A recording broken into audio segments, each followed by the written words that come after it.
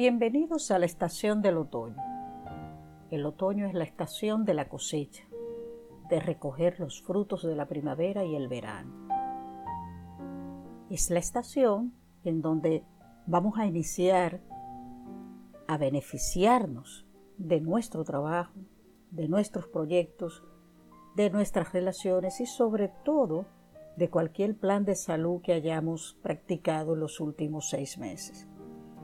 Quiere decir que las semillas que sembramos, ahora es el tiempo de recoger los frutos.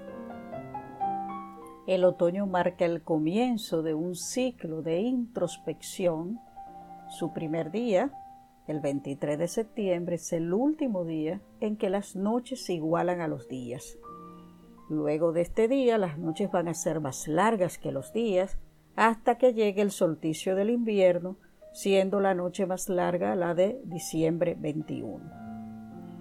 Quiere decir que en el otoño nuestro tiempo parece más dirigido hacia nuestro trabajo, hacia nuestras familias y hacia nuestros proyectos en la casa. Los días del cambio estacional alrededor del equinoccio del otoño son un momento perfecto para limpiar el cuerpo y aligerarnos del trabajo en esta estación.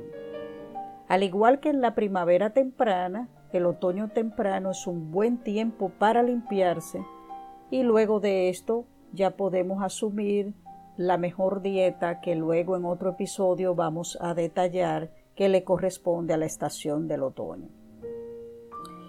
También esta estación es un buen momento para concluir proyectos, para abrirnos a experiencias como la contemplación, como el escribir, como el leer y nutrir a nuestra familia.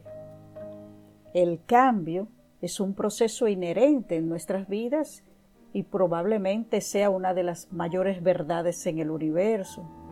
Si nos adaptamos a los cambios que vienen con las estaciones, podemos mantenernos en un mejor nivel de salud. Quiere decir que debemos ganar control de nuestro clima interno, nuestras emociones y mantenernos protegidos de nuestro clima externo. Entonces, el mantener un estado saludable justamente depende de ese balance entre las actividades externas regulares y las actividades internas. Quiere decir que a través de una disciplina diaria de atención interna, como por ejemplo la práctica de la meditación, la oración centrante o las lecciones de movimiento de la somática funcional y el ejercicio físico, podemos crear un cuerpo mucho más abierto, más resistente, un estado físico y mentalmente más relajado y por supuesto todo eso va a contribuir con una resistencia mucho más fuerte a la enfermedad. Podemos usar nuestro cuerpo para danzar, para hacer yoga, para hacer tai chi, para practicar cualquier deporte que nos guste, para hacer ejercicios solos en la casa y al mismo tiempo conjuntar eso con aprender a hacer una respiración quieta, una relajación y eso va a permitir que podamos comenzar nuestros días en un estado mucho más balanceado y mucho más abierto. Cualquier actividad física va a contribuir a una relajación mucho más profunda y a un sueño mucho más reparador.